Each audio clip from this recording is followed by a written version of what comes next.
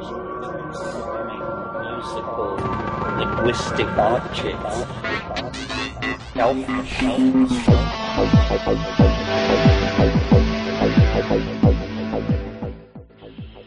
Greetings from Psychedelic space. This is Lorenzo, and I'm your host here in the Psychedelic Salon. And once again, I want to start out by thanking those kind souls who either bought a copy of one of my books or who made a direct donation to the salon. Your support is greatly appreciated, and hopefully I've already sent you a thank you note by email. However, I still haven't gotten those 2 snail mail thank yous out yet. I promised a week or so ago, but that should happen this week. However, I just want all of you to know how much I appreciate your support. Well, here we are, back together again in the salon, and already last weekend's workshop at the Salon Institute seems like a dream, but a very pleasant dream, of course. It was a really interesting weekend, and I'm still seeing all the faces of the people who were there and the new friendships I made, the old ones that we reestablished. It was really great. And in the weeks ahead, I'll be podcasting several hours of the conversations from that event for all of us here in the salon. And we'll eventually get the video of it posted online as well, and I'll keep you informed about that. But in case you haven't already seen the posting on my Facebook page, I came home with over 150 cassette tape recordings of workshops that Terence McKenna led at Salon over the years. And while I'm sure that some of them we have already heard here in the salon, from what I can tell just by reading the labels on the tapes, we've probably got over 100 new Terence McKenna talks to listen to here in the salon over the next couple of years. So if you are a big fan of his, I think that you and I are going to have a lot of fun in the months ahead. And what this means is that I'm no longer concerned about keeping the salon going with new and interesting material for a few more years. Now, for today, I want to pick up where we left off with the good Dr. Timothy Leary holding forth in a very small group setting somewhere in Germany. And as near as I can tell, this somewhat private salon was held sometime in 1983, which is the date you might want to keep in mind as you listen, because some of the things he refers to will seem pretty old-fashioned now, I think. Anyhow, what I'm about to play is the second tape in this series, and I haven't cut anything out. This is just where it picked up after the last one stopped, the one that I played last week. So let's pick up where we left off in my previous podcast and hear what was on Timothy Leary's mind, about 30 years ago. You can't change because you cannot recreate the force of the didn't use imprint, but the original event of childhood and Oedipus and mother and father and so forth. Well, through our experiments with LSD, in our early experiments, we found something that was very powerful and very frightening and very good. We found that during powerful drug experiences or any powerful life experience, like when a mother gives birth to a baby. Oh yes, right. When a mother gives birth to a baby, there's a reprogramming of her brain, or a re-imprint. It has to be, because here's a 20-year-old girl, and she gets married, right? And she goes through having a wonderful time, and suddenly she's pregnant, and then suddenly there's a baby. To keep the thing going, she has to be totally involved in that baby. That's a reprogramming of her reality. It's a reprogramming of her brain, and new circuits come out, the mothering. So that that period of giving birth to a baby is a powerful chemical experience. When the mother looks at the baby, and the baby begins to suck, all these circuits go out in the brain, and that's the most powerful brain change drug there is, giving birth to a baby. However, if the mother is not there, in some cases the baby is taken away from the mother, the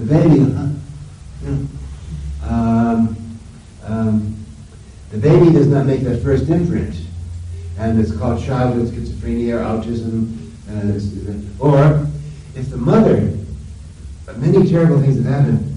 The mother is maybe very in pain or frightened, and the baby's born, and the first time she looks at the baby, and she thinks the baby's going to be like the baby food ad, food like that. My mommy, what was twisted like that? The first imprint is not that way. And there's a very psychiatric situation. It's called postpartum depression. Yeah, and that imprint is not made, and it's very complicated. So the wonderful thing about the imprint and the way the brain is made by DNA is that people imprint all these different Chinese and German and Danish. Whoever speaks German, I'm saying Danish, unless they were born in it, right? Because Danish is very hard. I mean, Danish, you like to say it's true. This opening up of the brain and the program is put in of German or Chinese or of the fat woman with the red bloomers or the baby or whatever. And we discovered during our LSD experiences that re-imprinting was taking place, and that there are hundreds and hundreds of cases in the early LSD experience where someone is very, very open, and they go to the refrigerator, and they'd open the door of the refrigerator,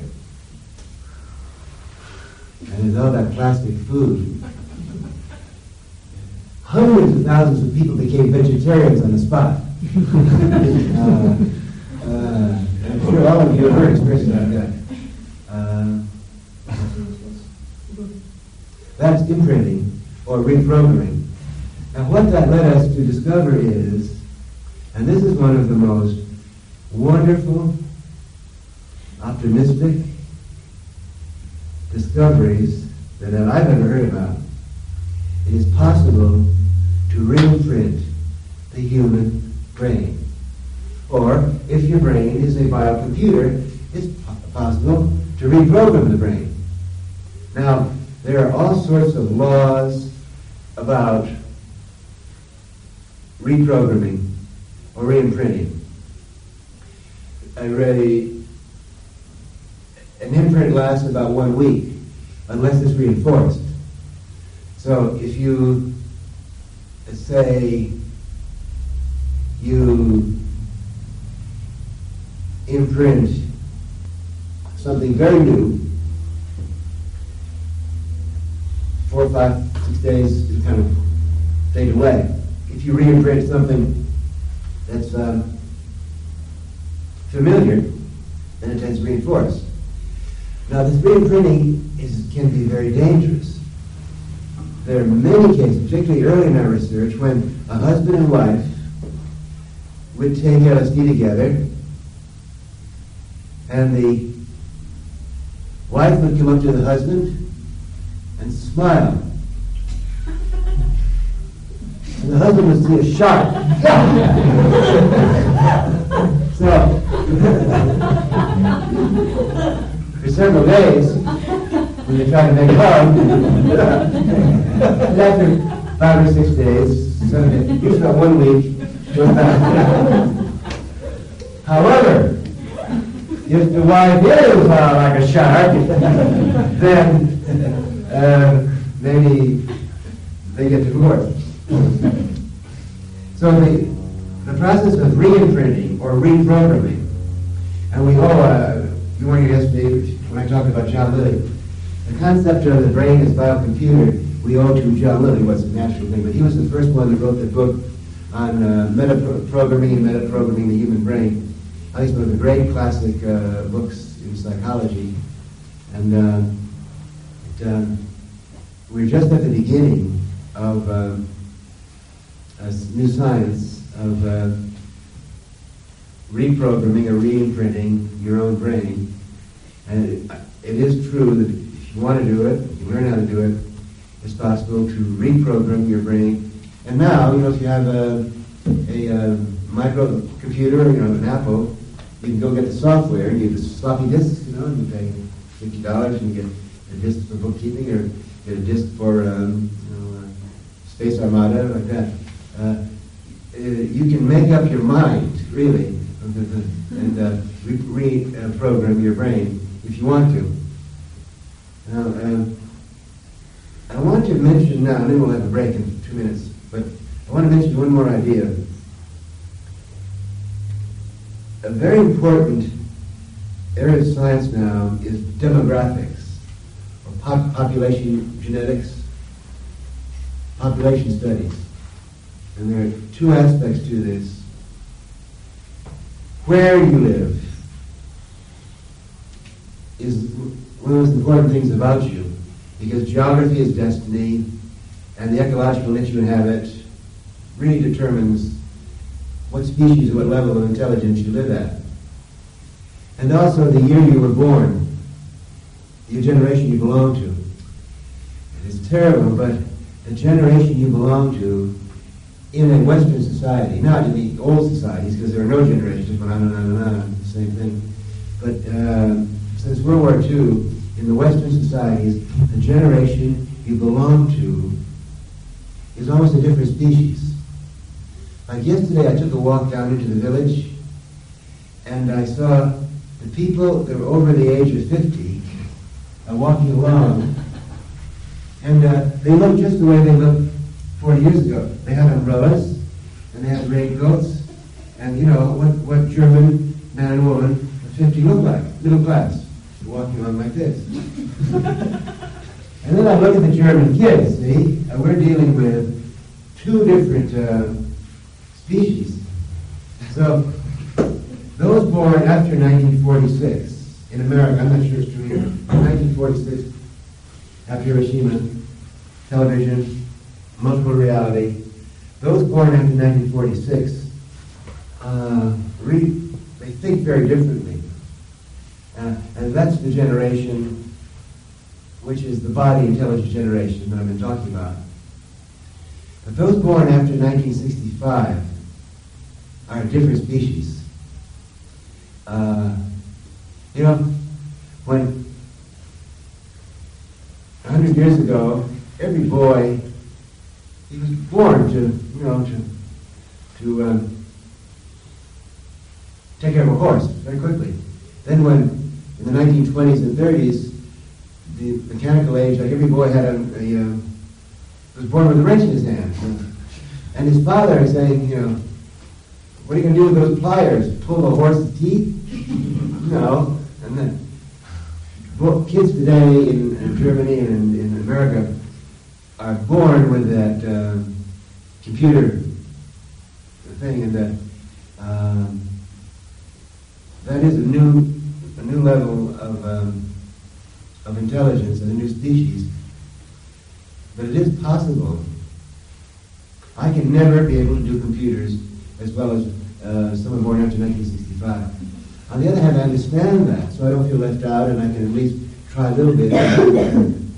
Now, this is the first time, probably in human history, that little children can do things, complicated things, better than their grown-ups. That violates all the rules. I told a story in Hamburg. You know the Rubik's Cube? The Rubik's Cube was invented in Hungary, right? The Rubik. But they became very popular in America. The biggest selling book in America last year, 8 million copies of the book. Much bigger than any book.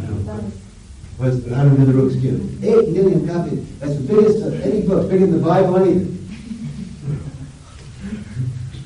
And, in Hungary, the Commissar of Education, the government got very angry, upset. They said, we've got to stop the Rubik's Cube.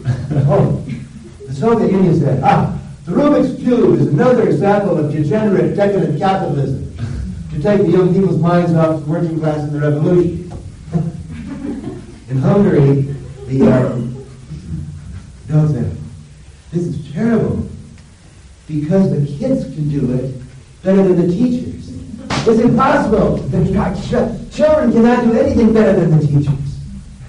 And it's true. I have some friends, sons of the children of my friends. These kids come in and do the Rubik's Cube.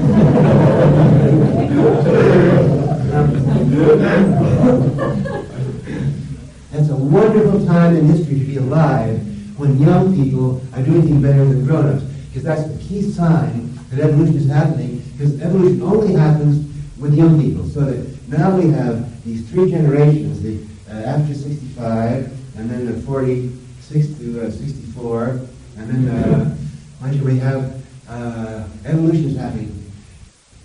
As we look at history, it's obvious that at each new stage of evolution, there's great anxiety in the social system, and that is happening today throughout the world. There's great fear because changes are happening so quickly. The fear of drugs, for example. But even before that, the first time that machines came, there was that fear.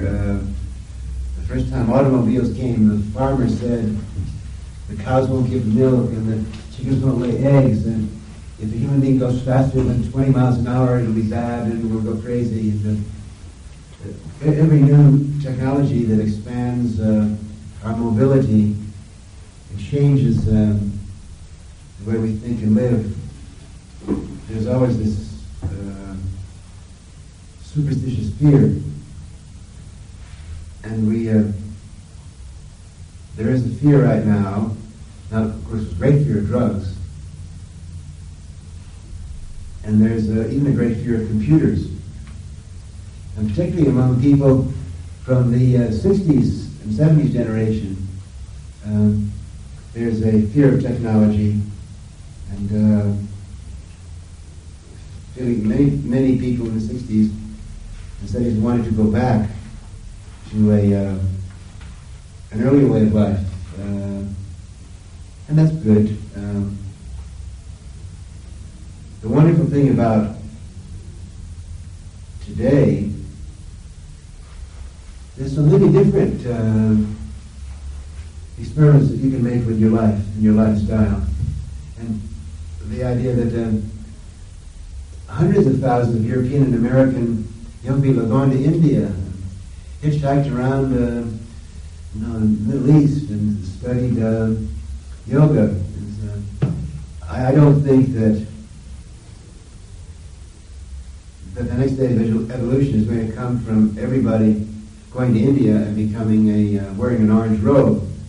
I think it's wonderful these are stages, and the intelligent person who wants to experience and relive different stages. When we were first taking LSD, for example, one period, we spent 3 or 4 months living in teepees.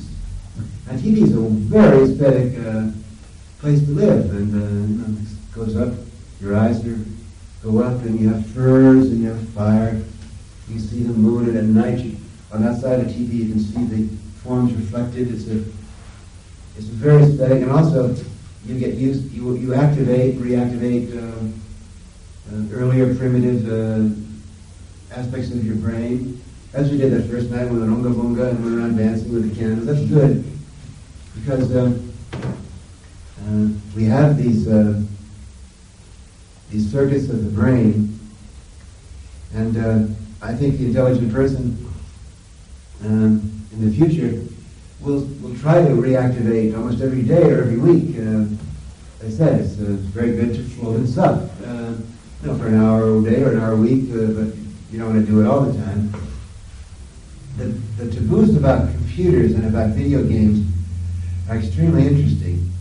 In America, I told you about the Rubik's Cube, but in America, in many conservative cities and villages, they passed laws against children playing video games.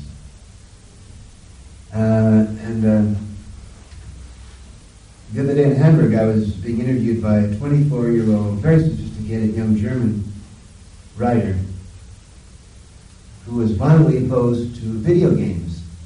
He said, it's terrible. These young kids go to these places and they put their marks in, and they just, like drugs, they get just watched, they're in their own mind. And he was saying the same things that his father was saying about marijuana 15 years ago. And the changes in generations are happening so quickly that there's a movie. See, the thing about video games are very interesting. This is part of this brain-computer intelligence. The concept in video games is hands-on. And kids now, 5, 6, 7 years old, are learning they have one button that goes this way and they fire, and then this is for hyperspace, and this is for select, and this is for, or in a lot of these little games, like they have one, I've talked about it many times, it's called Las Vegas Gambling, and you put that in the little Atari home video thing. And then the 6-year-old child, first thing is enter, and then how much money do you want? So I put 5,000 marks, and then what game do you want to play? Blackjack, 7-card set, 5-card set, 5-card draw, and the 6-year-old child says blackjack, and there's a little man in the video thing, he's got a little mustache, and his eyes go, and they go click, click, cards come, and then says bet, and then the child bets 50 marks, and then hit, or stand, for blackjack, and the game is programmed to be the best Las Vegas croupier, gambler. There's a 6-year-old kid who is actually matching wits, not with a machine. It's not, you're talking through the machine to other people. So the computer is really, now, the first generation of computers, it was a computer hack. You just go there and he didn't care about food, he just gave me a Coke, and he had bad complexion, and he didn't wash, and he didn't go out with girls, he was just there because he's trying to talk to the machine. But now the second generation, the universities in America, Patrick, you must not use computers for frivolous playing.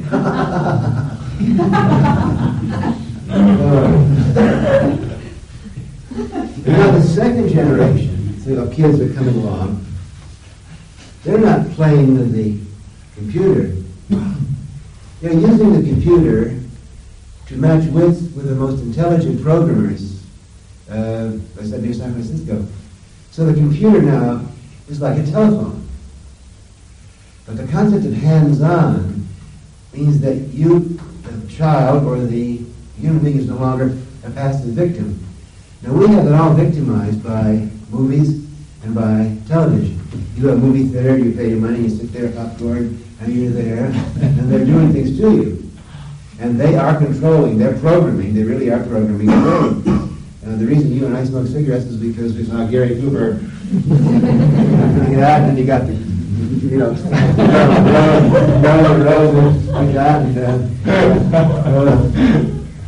or video TV, you sit and you drink beer and you watch TV, you're passive. But the video games, the concept of hands-on is, now the first video game was Pong. It was just boom, boom, boom, boom. That was like 1976. First time I saw it, why do people do that? And then the second generation, third generation. And within 2 years, they will have video games in which it will be as complicated as Goethe's Faust, or Shakespeare, or Star Wars. Right now, they have Star Wars. You can be Darth Vader, you can be Han Solo, you can be only, Juan Kenobi, or you play these. So these children are learning how to be active. They're not going to be passive, because they're going to get bored. Because they get very bored with video games. That means that the people that make them have to make them better and better and more complicated. And then when they get the idea of putting in a disc, putting in a game, learning it, pulling it out, playing something, the one thing you could do before with the television was change the dial. That's wonderful. And the little baby that changed the dial was seeing more, multiple reality, was seeing more than the great cell phones had in the past. But with video games, it's much more active, and it is a higher level of intelligence. Now, it is always possible. There's always the danger that the commissars or the chancellors or the presidents or the heads of merchandising and marketing of the big corporations, or the military, will try to program it, to program our brains. But, as I said, I don't know if I just said that today. Yes, I think I said that today. IBM and the KGB and the CIA, they are programming and they're getting instructions. They don't have the freedom. Throughout human history, evolution has always depended upon the one single intelligent individual who had enough courage and confidence to be able to stand up to the system and say, no. Or intelligent enough to say, no! or to say, oh, yes, yes, yes. In other words, the intelligent single person has all the options to, your time, go there and jawohl, you can do that. Or Solzhenitsyn said, one writer can bring down an empire, and the history of human evolution is a history of intelligent individuals, women and men, who have carried this tradition. It's the oldest tradition of the mystery schools, the Gnostic schools, the Sufi schools, the Yogi schools, the Illuminati, the Templars. Throughout human history, there have always been those who have said that the purpose of human life is to find the intelligence within and not the external reward. So the same thing is going to be true with computers and video games. But I feel that it is necessary, if you want to continue to evolve, to get to learn and be comfortable with computers. You don't have to become, an expert yogi in computers, but you should know enough about how computers are programmed, because, like it or not, your brain's going to be programmed by someone who's programming computers. And you must know enough about it to be able to, at least be able to get the programs that you want. There's a movie that just came out in America called Tron. Have you heard about it? Tron? This movie, video games are now at the stage that the motion pictures are at when they had zoetropes and you put in a mark and, they flash the little pictures like this. They haven't even started using computer video games. The first movie that did this is a movie by Walt Disney called Tron. And it's about a man. It's about a man and a woman and another man. They're all programmers of video games. And this one man has made a video game that's very, very popular. But the computer company, and actually the computer cheated him out of his royalties, so he's very angry. And he wants to break into the computer to get proof that it was his game. And as he learns more about the computer keeps blocking him off from access to certain parts of the computer.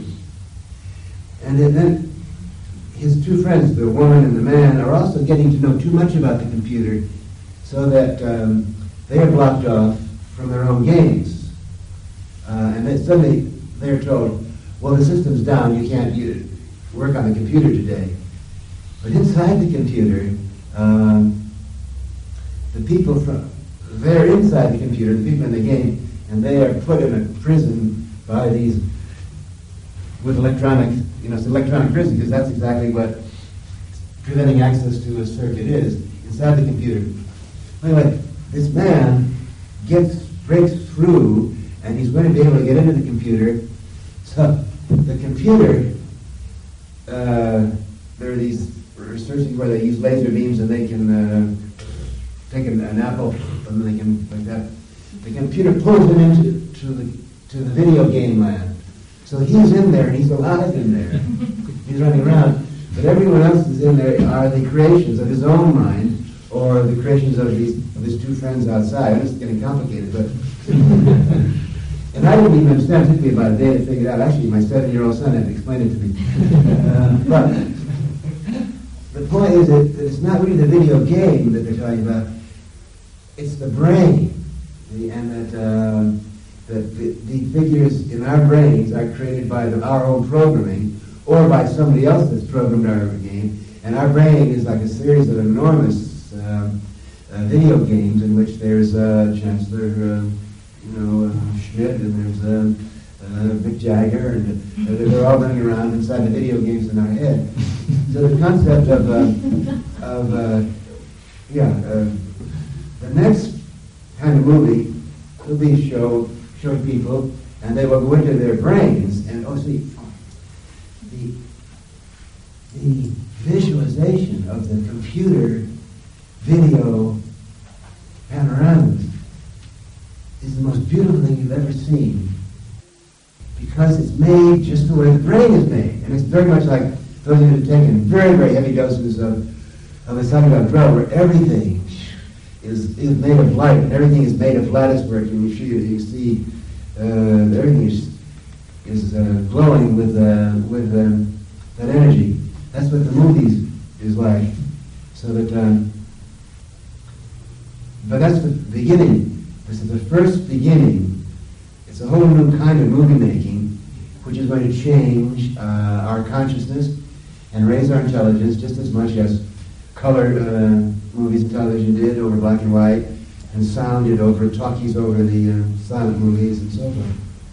Now, next I'd like to talk about, I've talked about body intelligence, and the key to body intelligence was that you become an artist of your own life, and I made the point that it takes a lot of work to do that. And then we've been talking about brain-computer intelligence, in which you learn to use your brain the way you would program a computer, which gives you a chance to reprogram or re-imprint. And to now I'm going to be talking next about genetic intelligence, which is a tremendous step ahead. I'm going to give you practical examples of how genetic intelligence is operating right now. But before I do that, let's stop and see if there are any questions or any comments. Or anyone want to say anything? Is it clear what I'm saying? I was asking. You said the reprogramming of our own biocomputer, the first steps to learn it is get in practice with a technical computer, right? With a what? With a technical computer, yeah. Video games and so on. Well, I didn't say that was the first. I said I think that, yes, learn a lot. If you really want to enjoy the next 20 years, you've got to learn something about computer, really. Or you're going to be, a lot of the fun is going to be happening around you. You might as well enjoy it. Okay, but there might be much more techniques you talked about yesterday that you want to tell us today, how to reprogram, is that? Reprogram our video computer. And without, video games is one possibility, but yesterday you told us you want to talk about more possibilities how to reprogram our biocomputer. Yeah. I think what I will do for the next year is to go every day to a hall where I can play video games, and then I will write you how I have changed my personality in this year when I do it every day. Well, no, I don't want you to go every day. I will change. Yeah. Because I'm having new impressions, and what you said with the light and everything. Actually, a lot of new things. Well, we did. We bought a game like Atari, and for the first 2 weeks, we played it a lot. Played it a lot for the first 2 weeks. Yeah. Then after you get to know it, then it gets kind of boring. So I don't want you to go every day for 8 hours. Go as long until you get it. You get it, yeah. And then when you get it, then I always go in a video parlor, an arcade in America, because I want to see, and I'll spend. And I'll sit there and I'll watch, and here's a 7-year-old kid with patterns and sequences and pattern changes, and at least I want to see what's involved in the game, but I don't want to spend a lot of time there. But I always go into a video parlor at least once a week just to see what the new games are,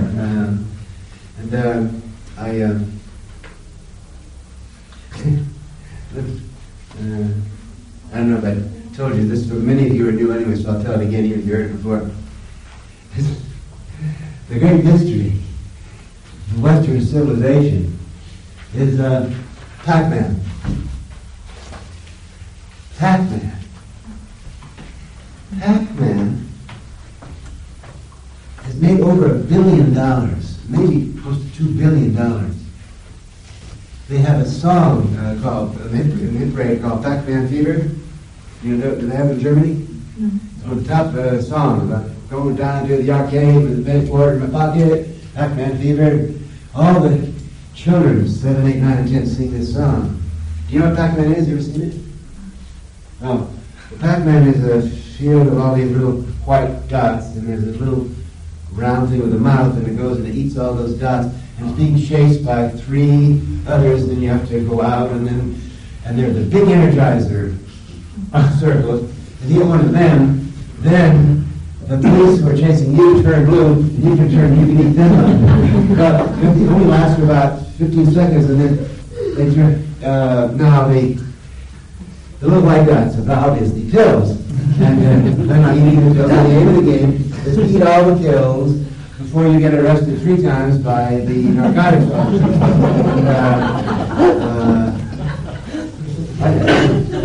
I had to figure out why this game was so popular. Also, in Los Angeles, there's the big paper, the LA Times, which is very establishment, and they had an article one Sunday by a psychiatrist who says that Pac-Man has to do with oral, infantile gratification, of sucking, and all that. Yeah, right. And there's another paper, which is more alternate, and that had instructions is how to play Pac-Man. and so the 7, 8-year-old kids, whenever they're coming out of that paper, they're all reading how to play Pac-Man. No, I don't want to make a big deal of it, but I just tune in so I feel it's part of being in the 20th century now to know. See, people, they immediately, anything that's new, they don't like. So they think some more must be terrible, must be bad, or I think the intelligent person wants to know what it is. Well, why do they like Pac-Man, or why do they like these games? Because so any other? But do you think that daydreaming is a very good way to get into contact with your brain possibilities? Visualization and. Yes, daydreaming was recorded. Sure. Yeah. Mm-hmm. And I mean, you can help. You can get some help to get in the state of daydreaming. Well, daydreaming. Sounds too fast. Maybe planned, directed visualization. Yeah. Because daydreaming is that. I think it's possible to. There are many schools now, which they train people how to visualize, induce daydreaming, and use their imagination in a very precise way. And they're even curing cancer. There are many schools in the United States. They probably have it here too, where they visualize cancer in ways of. The body can fight against it. Yeah. Because talking about LSD, which state of the ecstatic time, which is the best time for reprinting or what you say, that the brain could be reinformed, or what was the word? Reprinted. What state of the ecstatic movement, ecstatic curve during LSD session? What is the optimal time for it? Is it at the beginning or at the end?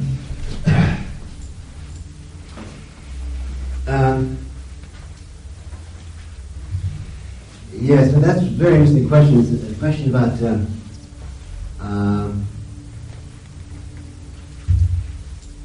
during an LSD experience, everything is moving very fast and in many different directions.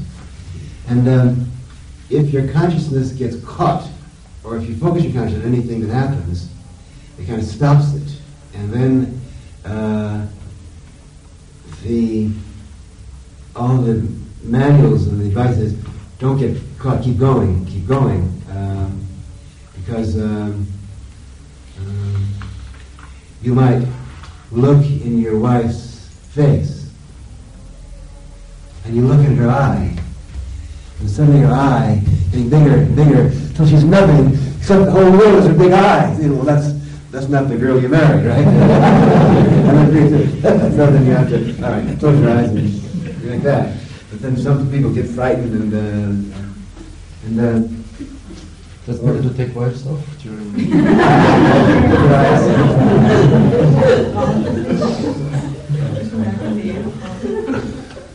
Or there may be people, really experienced people, who start thinking about their heart. Many doctors, this would happen to them, and they say, "My heart is stopping." Thump. And then you wait a million years.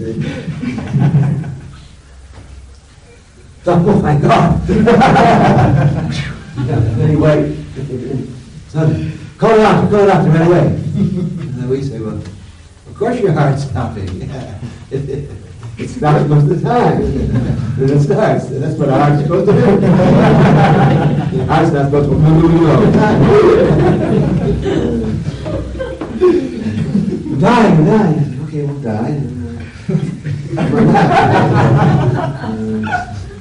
So, in a bad trip is when the imprint takes place soon, and then, like one time,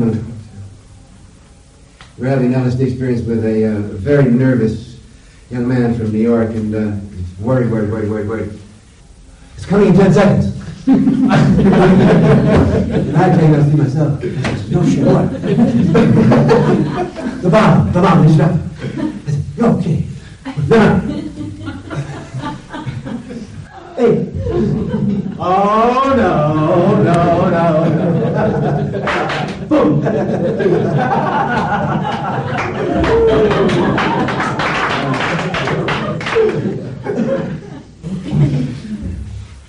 But in general, the imprint takes place towards the end of the, and is very powerful. For example, the last 3 times my wife and I took LSD, it cost several $1,000s. Because the first time, my wife looked around the house and said, "We cannot live in this house anymore." That was at 3 in the morning. At 9, she was out there still hallucinating in the car, real estate, and by noon, she was still hallucinating that we had a new house, and it cost $5,000. And then we took LSD in the new house, and we were out in the garden, and she looked around and she said, "Well, we've got to get a garden to come and plant all these differently." And then the time when my dog had the fleas, that was another one. It cost us $500 to get the dog food. But things like, if you want to give up smoking, for example, then if you smoke during an LSD session, that's definitely going to increase your imprint. If you want to give up smoking, the easy place to do it is during an LSD session, have no cigarettes around, and then try to not smoke and do it that way. Same thing is true of... And you think you could get the imprint, but you won't smoke after the session? Yeah. Yes, it will make it 100 times easier for you to give up smoking. Yeah. And music, for example. Any music that you listen to during an LSD experience. Well, number one, you read a lot into it, sometimes more than there. Like, there are millions of people that thought the Beatles were playing just for them, you know. All you need is love, you know. John, you know, poor John Lennon got phone calls from millions of people saying, "John, thanks to me." But because it is true that it's your brain and it is for you. John did write it for you, and John doesn't know that. So that imprint of music is... But usually the imprints occur towards the last after 3 or 4 or 5 hours of an LSD experience. And it's extremely important after an LSD experience that the next day be protected from any kind of pressure or tension, so that you should not get involved in freeway traffic in a smoggy city the next day, because you're so sensitive. Although you can program yourself so that you can do anything. You can go right through the freeway traffic and drive 80 miles an hour with your eyes closed if you want to. In general, it's better to plan the hours of the day after an LSD experience so that you're surrounded by the environment that you want to make part of your reality, because you literally are creating your reality. Well, I'd like to go on to the genetic. I started saying today, I didn't have enough time to finish, that science in the last, every branch of science in the last 10 or 15 years has there's been a breakthrough, a very interesting breakthrough. But the breakthrough is giving more power and responsibility to the human being. For example, the second law of thermodynamics, I have always thought was wrong. The second law of thermodynamics is entropy. And it says that the world is just quietly getting into zero temperature, and that all systems become, differential systems collapse into pretty soon everything is the same. It's the clockwork theory of the universe there. All the clocks are going to run down, and pretty soon the whole universe is going to be...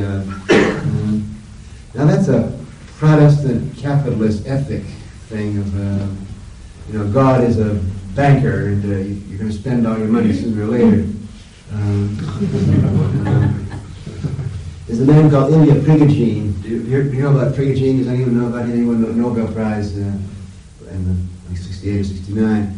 And he's demonstrated both mathematically and experimentally that yes, it is true that all systems collapse. That's obvious. Even Mount Everest is going to eventually, collapse. But as systems collapse, it's called theory of dissipative chaos or dissipative structure. Energy is released, which allows a reformation at a higher level, so that evolution is possible. Evolution always involves a dissipation and a convulsive changing, and then a restructuring at a higher level. And the higher the level of complexity, the more fragile it is. So basically, evolution and intelligence can prevent entropy from happening, and intelligence is anti-entropy. And so that was the great death promise of physics and thermodynamics. We have repealed the law of gravity. We have reached escape velocity. In order to leave the planet, it has taken us 4.5 billion years. It's a gravity atmosphere swamp, 8,000 miles high. In order to get out of this swamp, we're literally chained to the planet Earth by gravity. And it has taken an incredible amount of intelligence on the part of large numbers of people to get the escape velocity, so that we've sent the first human beings off the planet. And every 10 years now, there'll be an increase of 100-fold. More and more people are going to be leaving the planet. That seems so obvious. I know there are some people that don't believe that human beings are going to continue to leave the planet, but there are many scientists in America and in Europe who have written convincing books that see, the trajectory of evolution, as we said yesterday, is from the unicellular to the shoreline, 4 foot, 2 foot, the wheel, rockets, higher and faster, with more intelligence, because the higher and faster you go, the more intelligent you have to be for every form of communication. So it seems inevitable to most of us that we're going to be leaving the planet. So we've repealed the law of gravity. and we no longer have to think of ourselves as slugs crawling around on somebody else's planet. Planets are terrible places. They're terrible places. They're traps. They're swamps. Planets are like planets are like Peter Ball restaurants or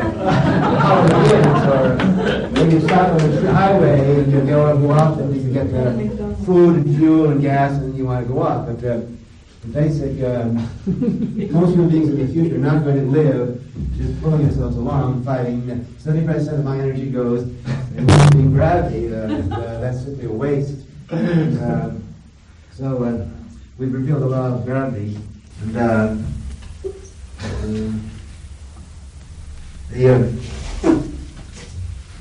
I talked about the helplessness of personality and intelligence. We talked about it yesterday too. Now I realize that you can increase your intelligence, you can expand your intelligence, you can re-imprint your reality. You don't have to be stuck with any point of view. There's no reason why anyone should live a life or inhabit a reality that is not of your voluntary choice. But the real breakthroughs in present time are coming in the field of genetics. And we have deciphered the DNA code, Watson and Crick and Marshall. The woman never got any credit for it. By the way, it was two men grabbed all the credit. So we are understanding how evolution works. We understand that one single cell is you. You out of your mother's womb over 9 months to become a little infant, and then it was all pre-programmed that you would have this kind of hair, and also now there are new aspects. Genetics is exploding in all different directions. First, they thought that only blue eyes were inherited, and then or color and all that. But now they've realized in the last 10 or 15 years, called behavioral genetics and sociobiology, that behavior is inherited. How? Because you not only got your mother's beautiful blue eyes from her side of the family, but you also inherited the kind of brain models that have been going on, so that you inherit different types of brains. So when you walk down the street of your city, you meet 100 people. There are probably 100 different brain models, and there's some Maseratis, and there's some tanks, and there's some other Volkswagens, some garbage trucks, and because to keep a large species like ours going, the division of labor, it simply does require many different kinds of nervous systems, and it's a good thing. Now, the very term genetics in America is so politically hot that Edward Wilson, who was the man who first developed sociobiology, was attacked by some angry left-wing women at a conference because he said that most women are biologically different from men, and that was considered to be chauvinist. Because of World War II and because of the Nazi emphasis on genetics, liberals and socialists have gone the other way and said there's no difference, all human beings are born equal, and it's simply because of class and education, and if everyone is educated the same way, everyone will come out to be the same. Well, you cannot run a beehive, or you cannot run a termite colony, or you cannot run an advanced, complicated human civilization if everyone is the same. You simply have to have... Now, lions are all the same. Elephants are pretty much all the same, except for boys and girls. I don't know if there are any gay elephants, probably there are. That's okay with me. Do your thing.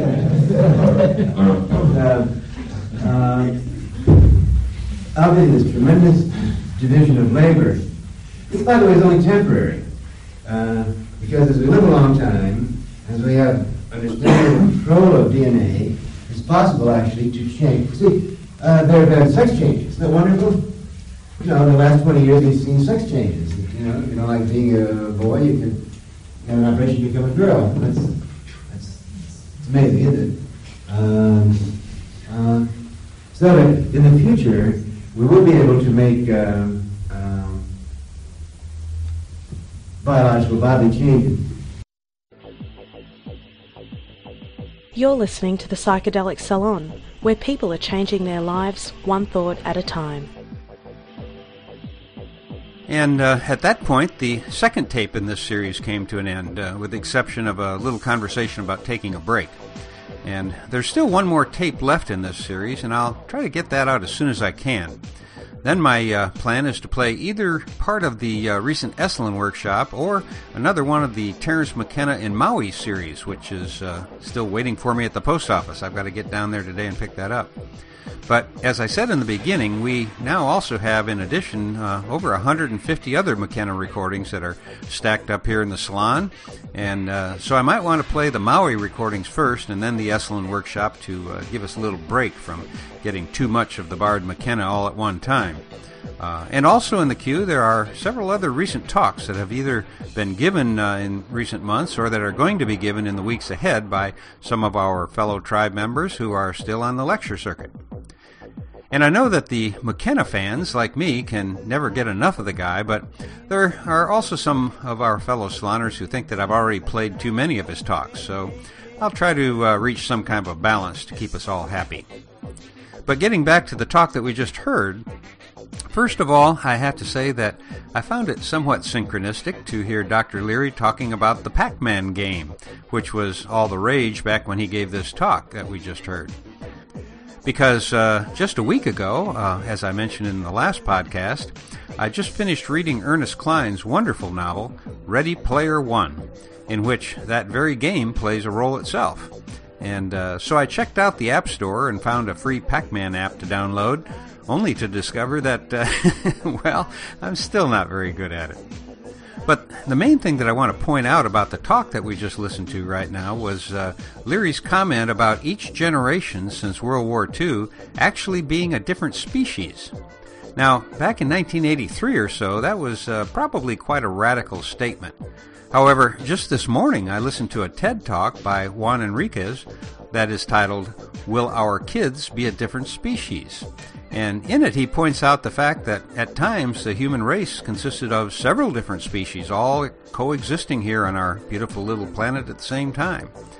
And there really isn't time right now for me to get into all that, but if you go to the program notes for this podcast, which you can get to via psychedelicsalon.us, you'll find that I embedded that TED Talk on the page, and you can listen to it for yourself. It's a very fascinating talk, and I think it would be more than worth your time to watch it. Well, I'm going to get out of here for now and get back to my massive digitizing project, but I'll get the next Timothy Leary talk out as soon as I can. So for now, this is Lorenzo signing off from Cyberdelic Space. Be well, my friends.